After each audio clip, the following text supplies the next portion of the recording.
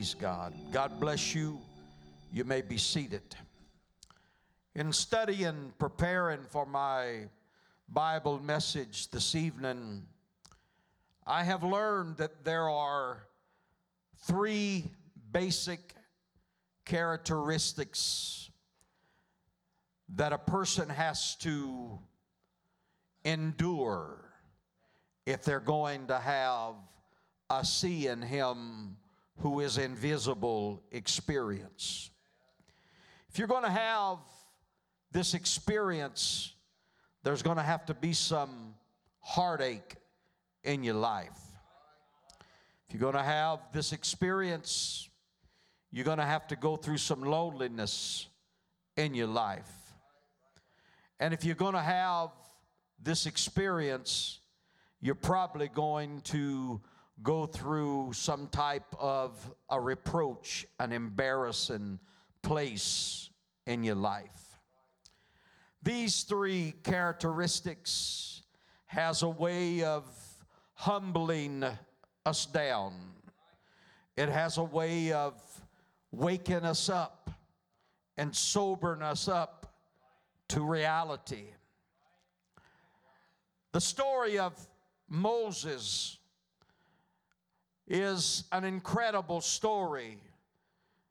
The way that his parents seen him as a proper child. And there had been a commandment that was given that every little Hebrew boy that was born was to be put to death. But according to the Bible, the Word of God, when his parents looked on him, there was something that they identified with the little infant child Moses, that he was a proper child, that he was not a child to be thrown away, not a child to be thrown in the river to drown, as the king's commandments were. But there was something special. He was proper, and he was a keeper. He was worth saving. And so the story is that the story begins when Moses' mother become expecting with child. And as she began to draw closer to the time of delivery, when she got closer and closer to the place where her due date was coming, she began to think about the possibilities of having to drown her baby if it happened to be a boy. In that hour, there was no such thing as the checking and testing and what do they call it? Monograms. There was no such thing as the monograms, and they had no idea whether it was going to be a male or a female. And but Moses' mother made preparation just in case it is a boy. We've got a plan. I'm going to save my baby. I'm going to save my baby. I don't know how it was that she came up with this incredible idea of putting him in a basket. She come up with an idea to create a basket and to handcraft a basket that would float in the Nile River. And her plan was that we'll put baby Moses in this basket and let him float in the Nile, and his sister is going to watch him and just be close by in case some kind of impending danger starts to take place. And just as God would have it, that's how it was. God had it all orchestrated. It just so happened that where Moses' mother had put baby Moses in the river Nile, that was just happened to be the spot and the place where Pharaoh's daughter would go to bathe that day. And it just so happened, if that's what you want to call it, but I don't believe it just so happened. I believe it was all by divine providence. I believe that God had instructed every bit of it to take place. And it just so happened that baby Moses felt a little urge to cry. And little babies sometimes want to cry. And Moses responded to the temptation to cry.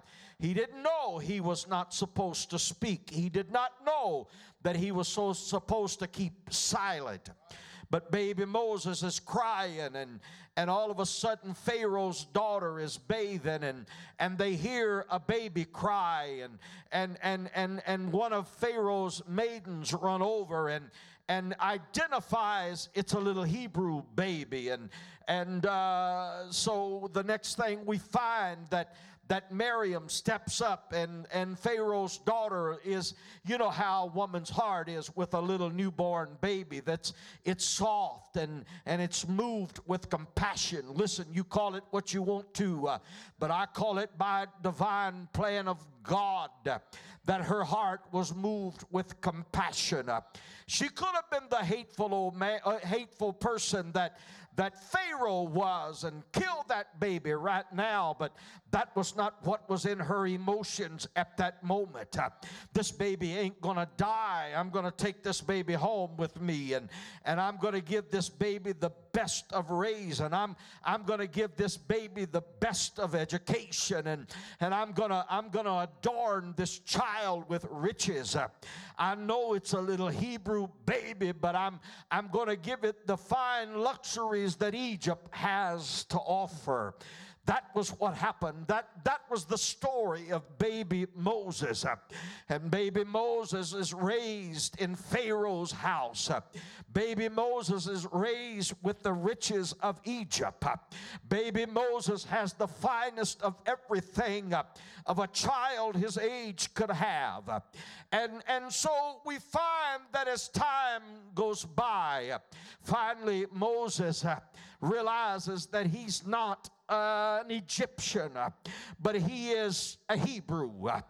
And he realizes that the Hebrews are all slaves, and he lives in a palace, and he has servants. He's got education, he's got tutors, and he's got teachers that are instructing him the classy lifestyle of the Egyptians.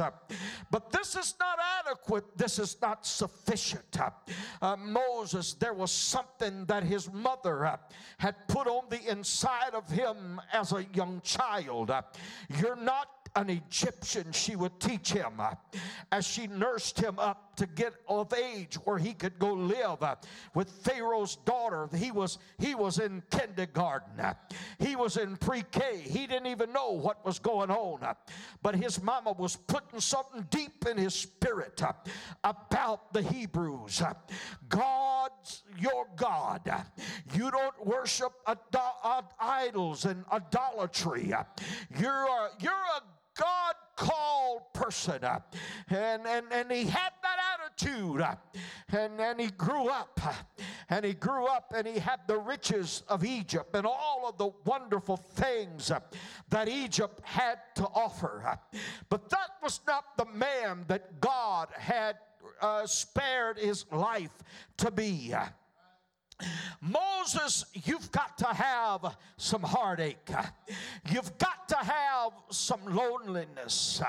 You've got to have some hours and some days and some times that you're not going to know how the outcome is going to be. There's going to have to be some days you're not going to know, and you can't get that kind of education in Egypt. You know about the wealth, and you know about the fame, and you know about this and that and all of the craziness of Egypt. But I'm telling you, you're not an Egyptian, you're a Hebrew. And so life goes on, and God's got a purpose for Moses. God is trying to groom somebody and raise somebody and establish somebody that knows how to be a great warrior and how to be a great leader.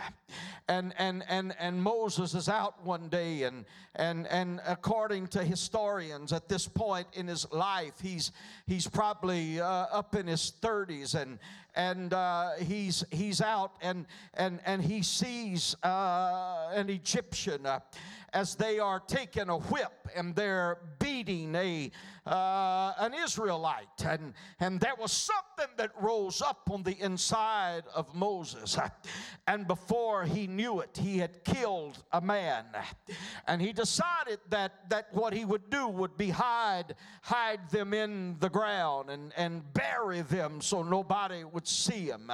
And when Moses realized that he had done something wrong trying to defend the Israelites, the next day he's out and about, and somebody sees him and said, "Oh, are you gonna kill me like you killed one of," he was talking to one of the Egyptians, and the Egyptian says, "Are you gonna kill me like you killed the Egyptians yesterday?" And as soon as Moses heard this, he knew he was a wanted man, and he was on the run. The word was out. And this was part of the process. God spent 40 years of Moses' life getting him, preparing him to do the job that he wanted to do, that he wanted him to do. God spent 40 years, and God spends the next 40 years of Moses' life to get his spirit willing to do it. Moses goes and he runs for his life, fleeing from Egypt. And he runs and he leaves the Israelites. They're being held captivity and slavery and in bondage. He leaves them behind and he flees. And it was a total of about 40 more years. At this time, Moses is now at the age of around 80 years old. And he's on the backside of the desert. He's got a family. He's got children. He's running. He's just doing whatever he pleases to do. But as he's out on the backside of the desert, tending to the herd, and all of a sudden, there was a bush that began to burn. And that bush burned, and Moses, that was not an uncommon thing in that day. It was a hot, dry climate. But typically the bush would burst into flame, and it would burn for just a few seconds, and then it would be consumed, and that was a normal day of life out on the hot desert, out on the backside of the desert. Moses has spent 40 years tending to the flock of his father-in-law and just trying to make do in life, not living the life of luxury, but he forsook that. He walked away from that kind of a life. He walked away from it. He chose the affliction of the people of God more than to enjoy the pleasures of sin for a season, esteeming the reproach of Christ greater than riches and the treasures of Egypt. That's what Moses was desiring. God knew the desire of the man. God had groomed him and prepared him for a chore. God had gave him an incredible assignment, I need somebody that's got education. I need somebody that's got some intellect about them. Somebody that knows about the Egyptian ways. I need somebody that's been trained by the Egyptians to go and to talk to Pharaoh. And now, all of a sudden, we find Moses. 80 years has passed by since that day that he was taken out of the river Nile. 80 years has come and 80 years has went. And now we find Moses. He's standing and there's a bush on fire. Nothing uncommon, nothing unusual. But the unusual thing about this burning bush, it was burning, but it was not being consumed. You want to know, somebody said, how do we know that there's a place called hell, that the fire's going to burn forever? Let me tell you something, you'll have to ask God about that. How can a man or a woman be tormented through the endless ages of eternity? God knows how to make a non-consuming, tormenting fire. God is the one. Moses turns aside to look at this sight, a bush burning, but yet it's not being consumed. The normal bush only lasts a few seconds and the fire's gone. But now he's been over there tending to the flock. And he's been herding around the sheep.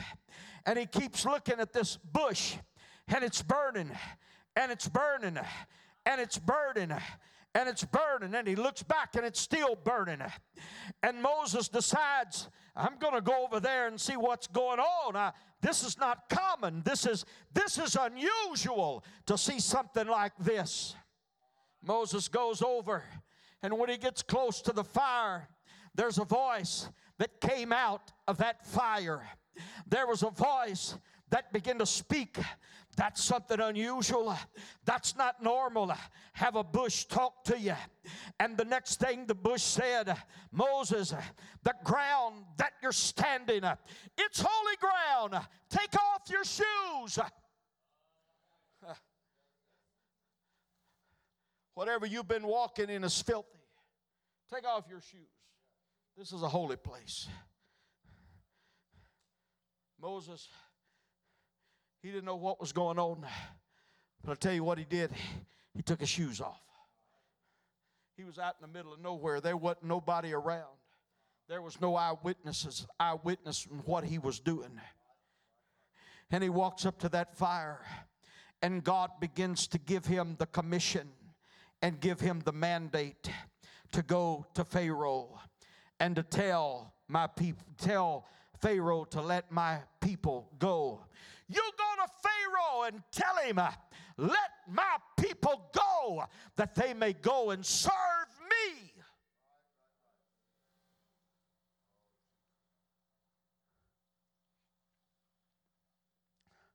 Moses said, how do I know? What am I going to tell him?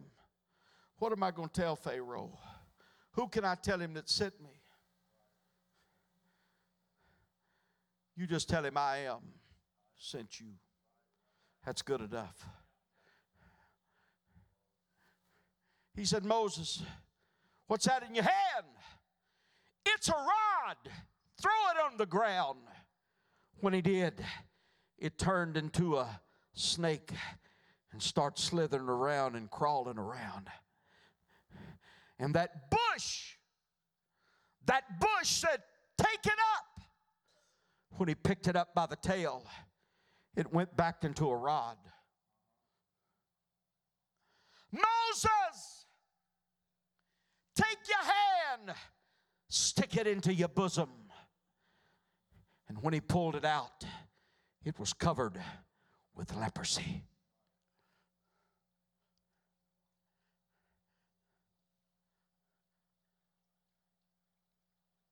Let me tell you something. God was talking to Moses. Moses acted under strict obedience to God. He went to Pharaoh.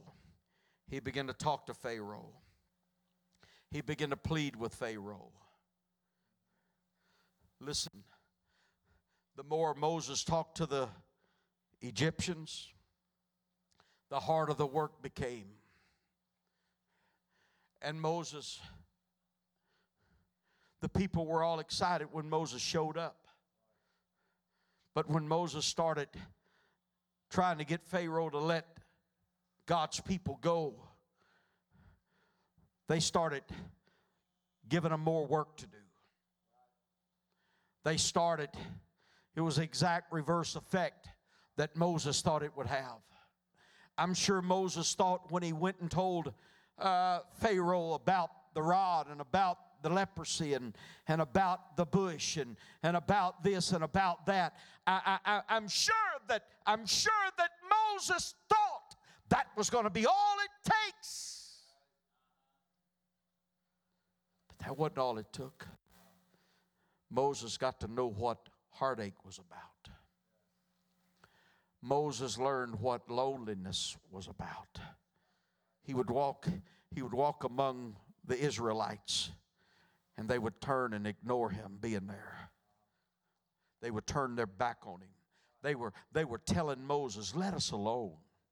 Leave us here so we can serve the Egyptians. You're making life worse on us. Leave us alone. That's what they were telling.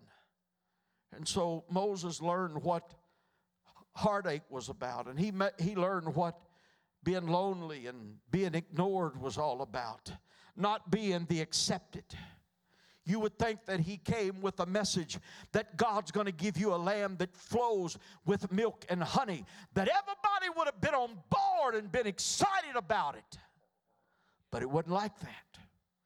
It was the exact opposite. There was even a time that Moses was having trouble with his own sister Miriam, the one that pulled him out of the river Nile.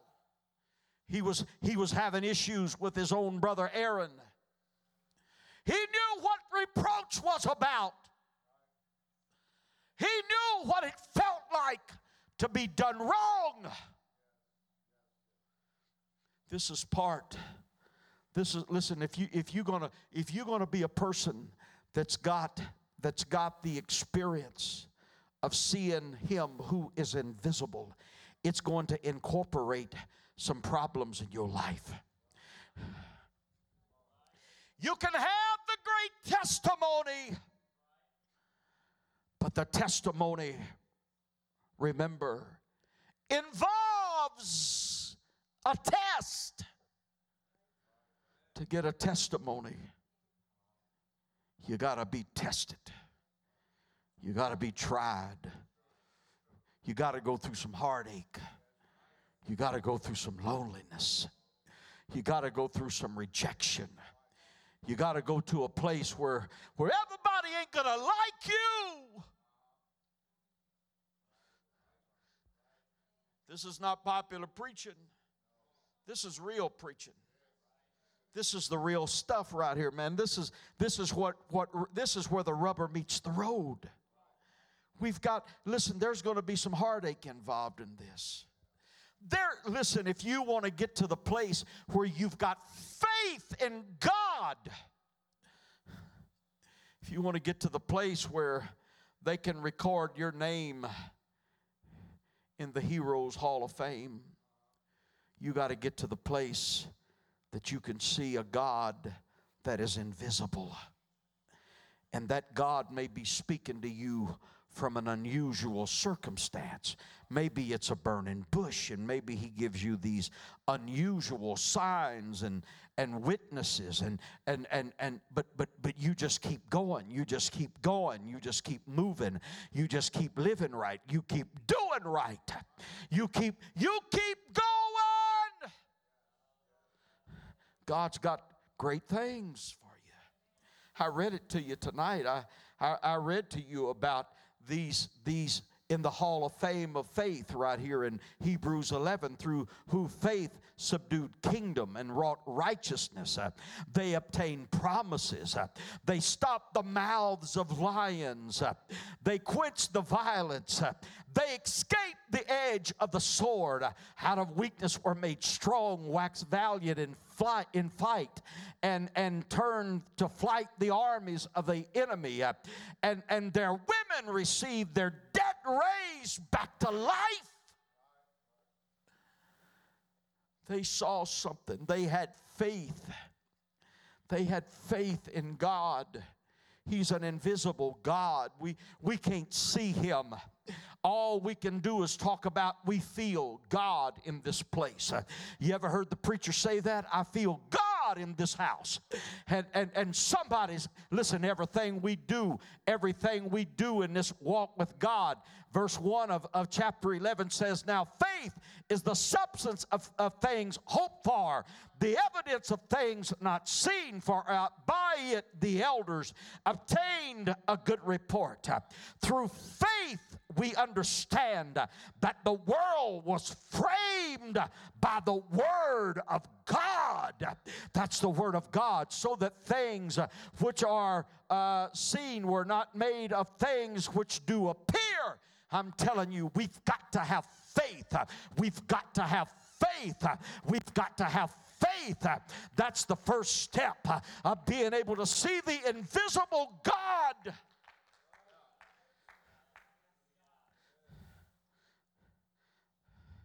Moses, he had so much faith that rather than enjoy the riches of Egypt, he said, I'm going to hold on to my faith.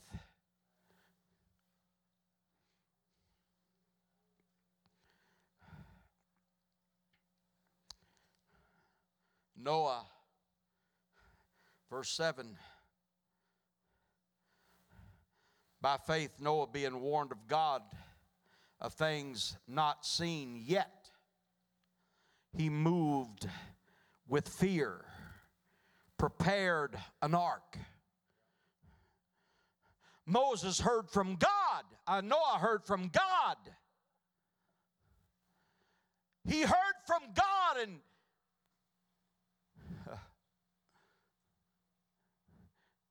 he had found favor in the eyes of God.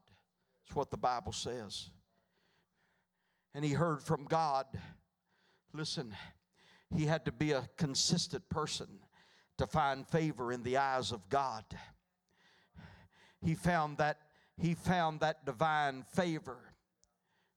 He was moved with fear, and he found favor.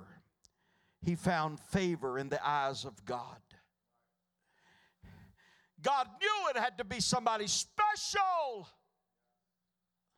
Somebody special to give an assignment like build an ark. Build an ark. And the size of the ark. He told them how big it was going to be. Listen, Noah didn't just jump out there and start building an ark. He didn't just start that job. Noah had done seen him who was invisible. He's seen things that were not as though they were. We've got to have faith in God. We've got to have confidence in God. We've got to have that experience that we can see Him and act and move on what we feel that He's told us.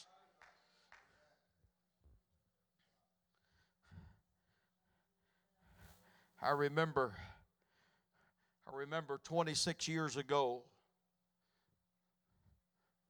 I moved my wife and 2 children to this city.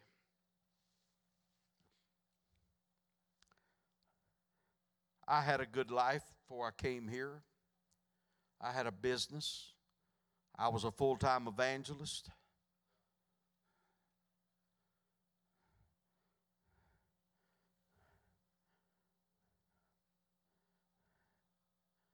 But God called me. And I came here, and I've tried to give it my best.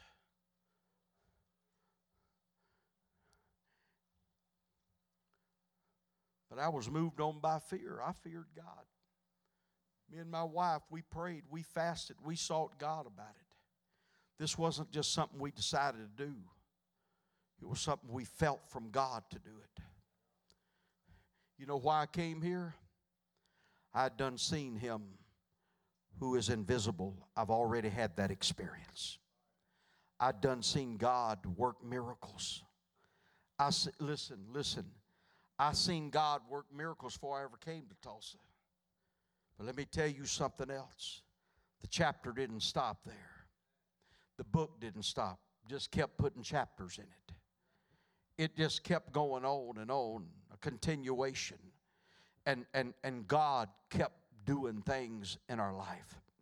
There was times, I know, oh Lord, I know what heartache is.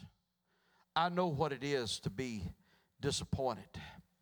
I know what it is to be lonely. I brought my wife up here and 640 something miles away from her family. And she has a very close-knit family. And we came here. I remember going to a conference downtown Tulsa. They used to have a youth conference every year around the first of the year. I remember going in that conference. Nobody even spoke to me. Where I come from, everybody knew me. But I went where nobody knew me. They didn't know me and act like to me they didn't even want to know me. They act like, in all reality, they didn't even want me in this city. And these are Christian people. And they didn't even want me here. But I was cool with all that. Hey, I know what heartache is. I know what loneliness is. I know what embarrassment is. But let me tell you something. It's in those times where I was embarrassed. It was in those times where I was lonely. It was in those times, those tough times. It was in those times that my heart was broken. It was in those times that I was lonely. It was in those times, let me tell you something. In those lonely times of deep despair, the scent of victory smells so wonderful.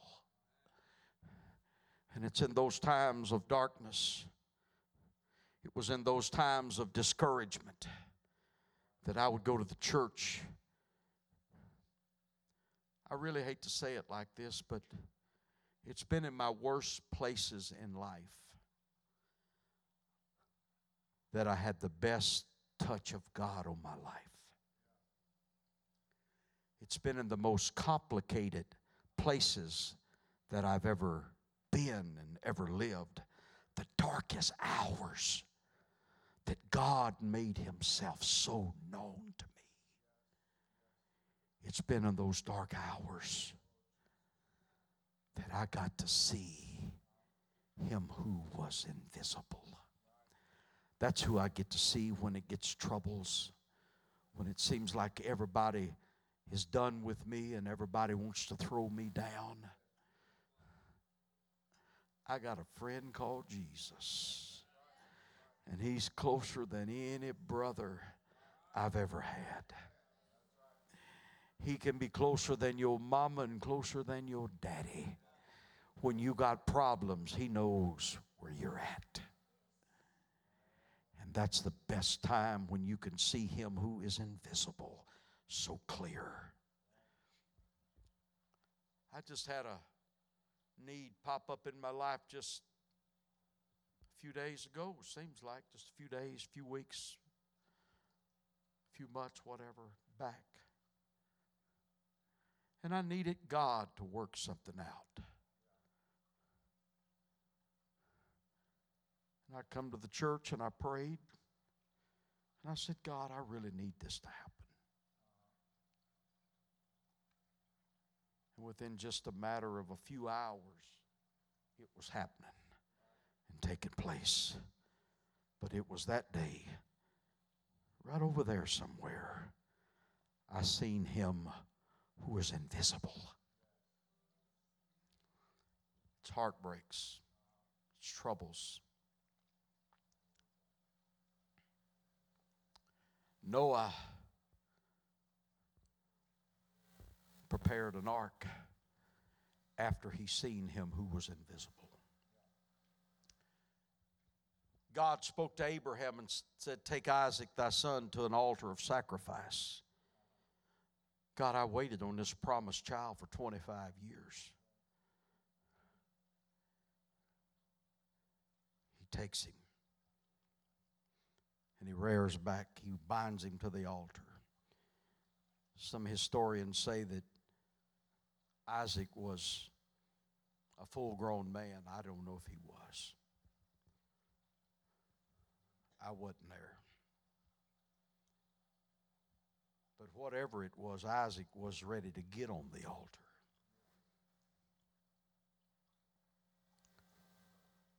Abraham seen him who was invisible as he drew that sword back. And the angel caught his hand and stopped him. Jacob saw him who was invisible while wrestling in the midnight with an angel. 3 Hebrew children seen the fiery furnace.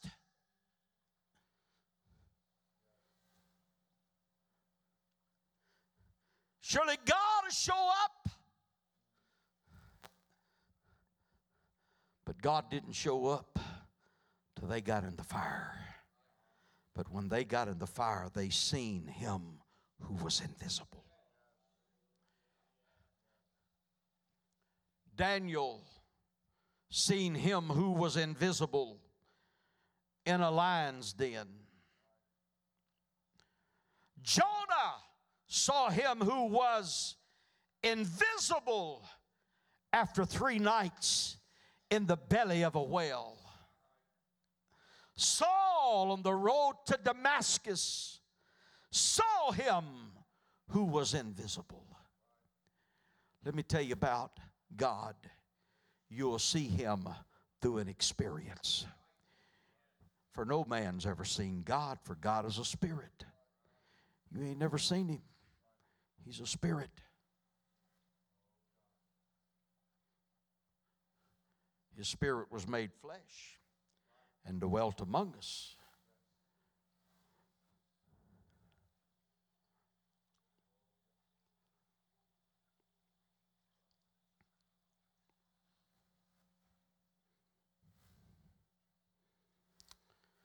But only heartbreak and loneliness and problems and troubles is the only thing that's going to get you to the place where you can see God and see him who is invisible.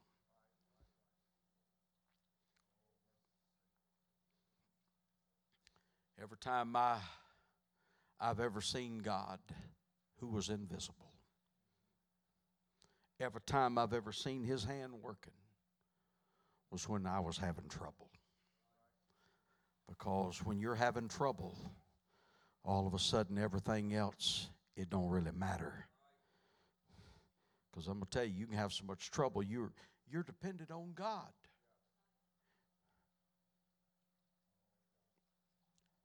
Everybody has got to have this experience of seeing him who is invisible. You've got to get to the place that you've got faith in God. You've got to get to the place that you have confidence in God. I'm closing. Let's stand.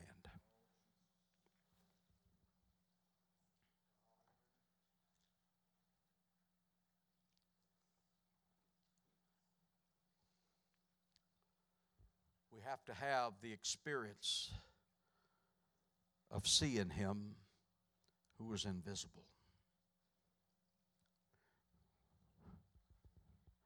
I don't know of anything in your life that's as important as an experience with God.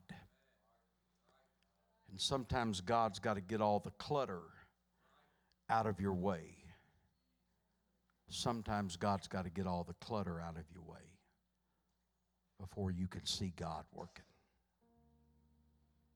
God's got to get all the distractions. Listen, we got distractions today. Everybody in this building has got distractions.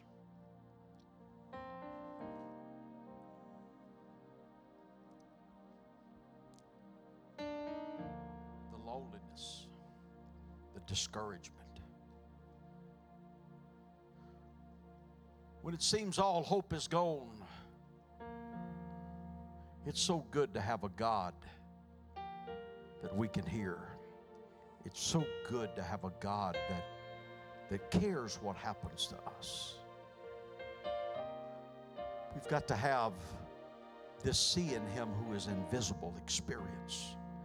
You've got to have a place in your life. You've got to have a place in your life where everything stops.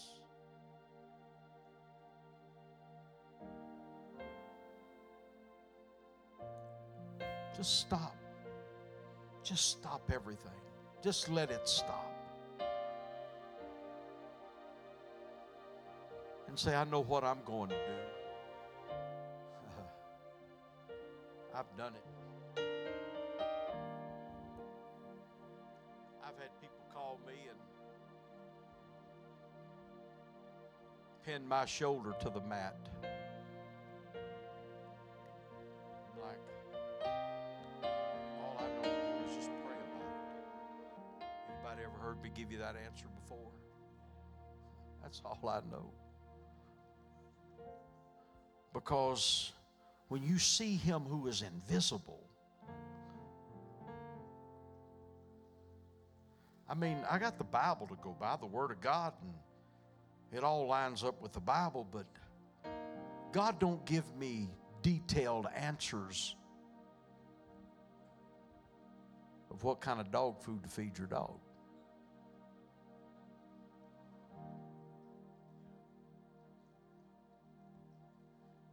God didn't give me answers to say, don't buy your gas from Quick Trip, buy it from Come and Go. I really don't think God cares where you buy it.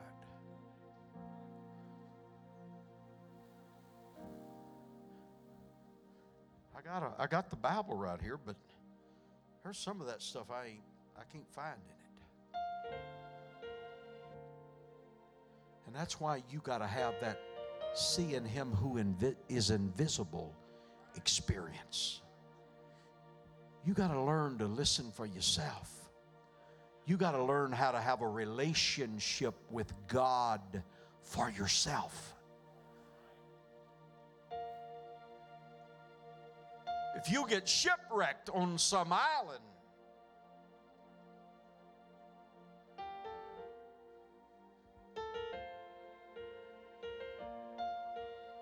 you don't have your phone got lost in the shipwreck.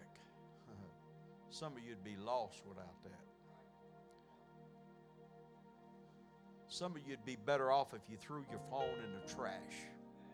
If you went over to the Arkansas River and as you're crossing over the river, toss it out. Because your phone don't have all the answers.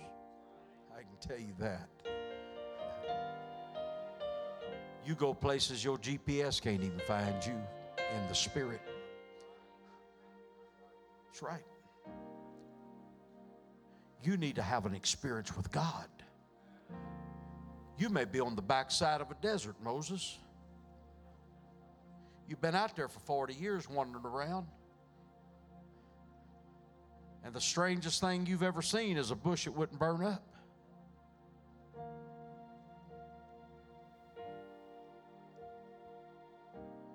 And then you get over close to that bush and you find out this is more than a burning bush.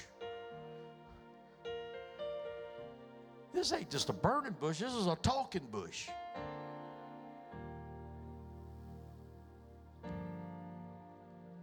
And there's supernatural things happen while I'm around this bush. But it gave him faith and courage that he could go face Pharaoh. You've got to get that experience somewhere. You got to get a hold of something somewhere.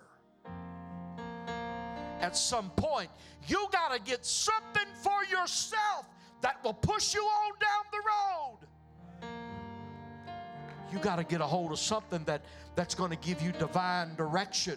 You got to get a hold of something that you know that you can go back and pray. I just preached about it. I just preached about it a few weeks back. I just preached about Moses. And when Moses prayed, God didn't speak to him in dreams and parable, but he spoke to him face to face. I actually put that scripture in my notes and didn't read it. But he spoke to him face to face. God said, I like you, Moses. I'm going to tell you what, Moses. Your relationship with me is going to take you back to my presence many times. And as long as you got that connection with God, you're going to have faith. By faith, he could go stand before Pharaoh because he knew, listen, he knew that when they came out of Egypt, it didn't matter what they faced. He had faith that God was going to take care of every problem they had. You got to have some kind of experience that gives you faith and gives you hope and gives you confidence. You've got to have something working in your life that is real and something that is genuine. You've got to have a real relationship with God.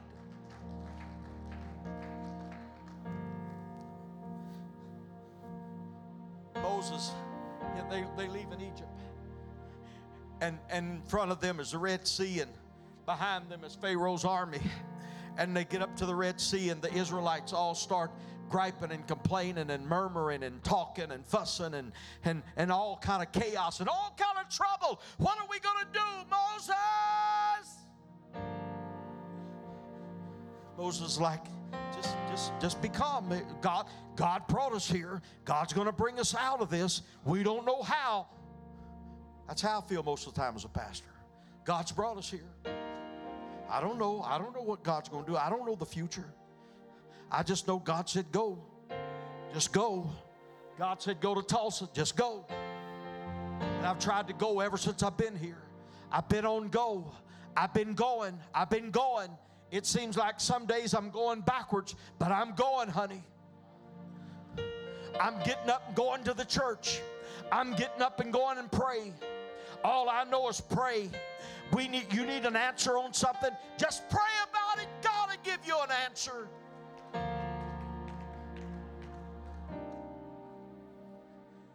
And the Red Sea's in front of them. Pharaoh's army's coming in hot pursuit behind them. And Moses is down there, and he's nervous. The people are pushing and a bunch of chaos. And God says, what's that in your hand? It's a rod. Well, I took that rod and turned it into a serpent in front of Pharaoh too, like I did at the burning bush. That rod's got some power. It's got some authority. Stretch it out over that water and see what happens. The waters rolled back, the wall of water on both sides. It was like, you think that aquarium in Jinx is something. That ain't nothing, honey. You ought to see the Red Sea when it rolled back. It was like walking through a large aquarium. You could see the fish swimming. Kids probably stuck their hand in the water and I don't even know if their hands got wet when they stuck their hands in the water. I don't know.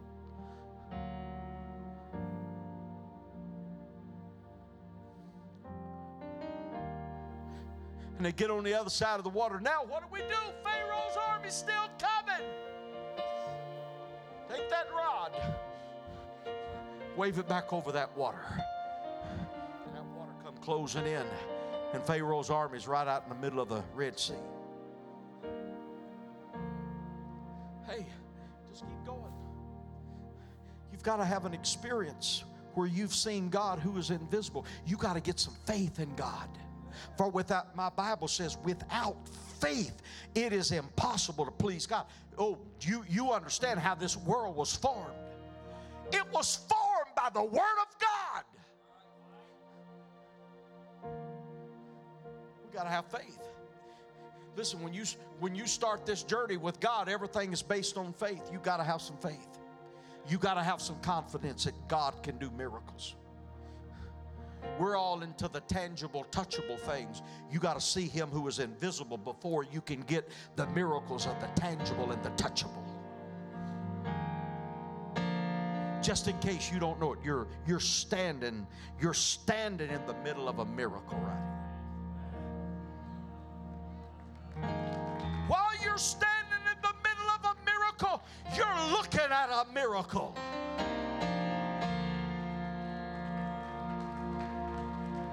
You say, well, we ain't seen Him turn a rod into a serpent. You seen Him raise a preacher up off of a bed of affliction. I had a stroke on my right side. That happens to be my right hand right there. This is my right leg. All of this is working right now.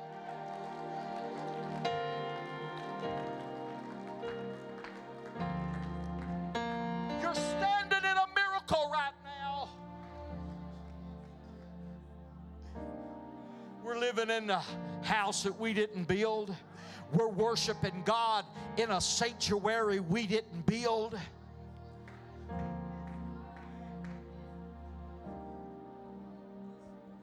I told you before, the Wesleyans built it, and for a year the Presbyterians were paying for it.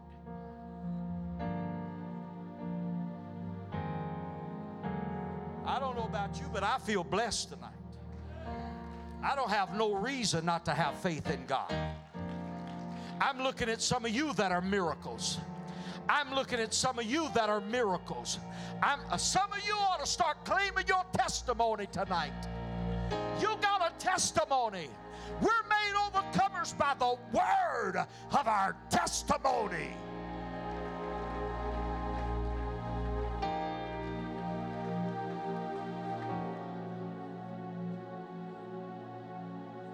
I'm doing my best, Sister Cordray.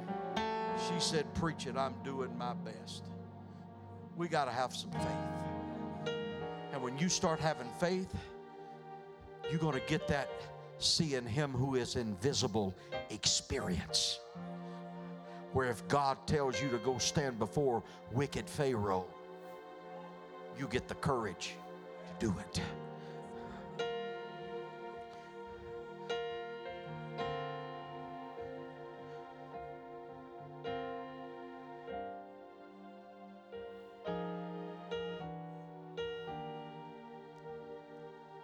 We've got to have the experience of seeing Him who is invisible. We've got to have it. Brother Fred, if we don't have that experience, for without faith, it is impossible to please Him.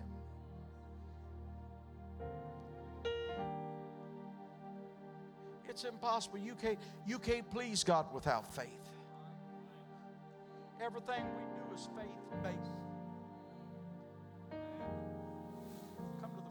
I'm done. I've been finished for 15 minutes. Y'all just been standing there looking at me. Come on. Somebody needs to get that an experience tonight that you can see Him who is invisible. Oh God, in your name, I speak faith right now. I speak faith right now. I speak faith right now, God. I speak faith right now, God. I speak faith you're right still now. breathing. I Seems speak like faith. an end. Come on, join up with somebody and pray tonight. Join up with somebody and pray tonight, God. I'm in the light. Oh, we have You're to gonna have make the it. experience of seeing Him who is invisible. Your story's You've got to not have that. over If you're going to because work you're for still Him. breathing. It's not going to What come seems at like a an time that you ending's feel just all the excited about beginning. it. It's going to be through a trial. It's going to be through complication. It's going to be through You're problems gonna and make difficulties. it.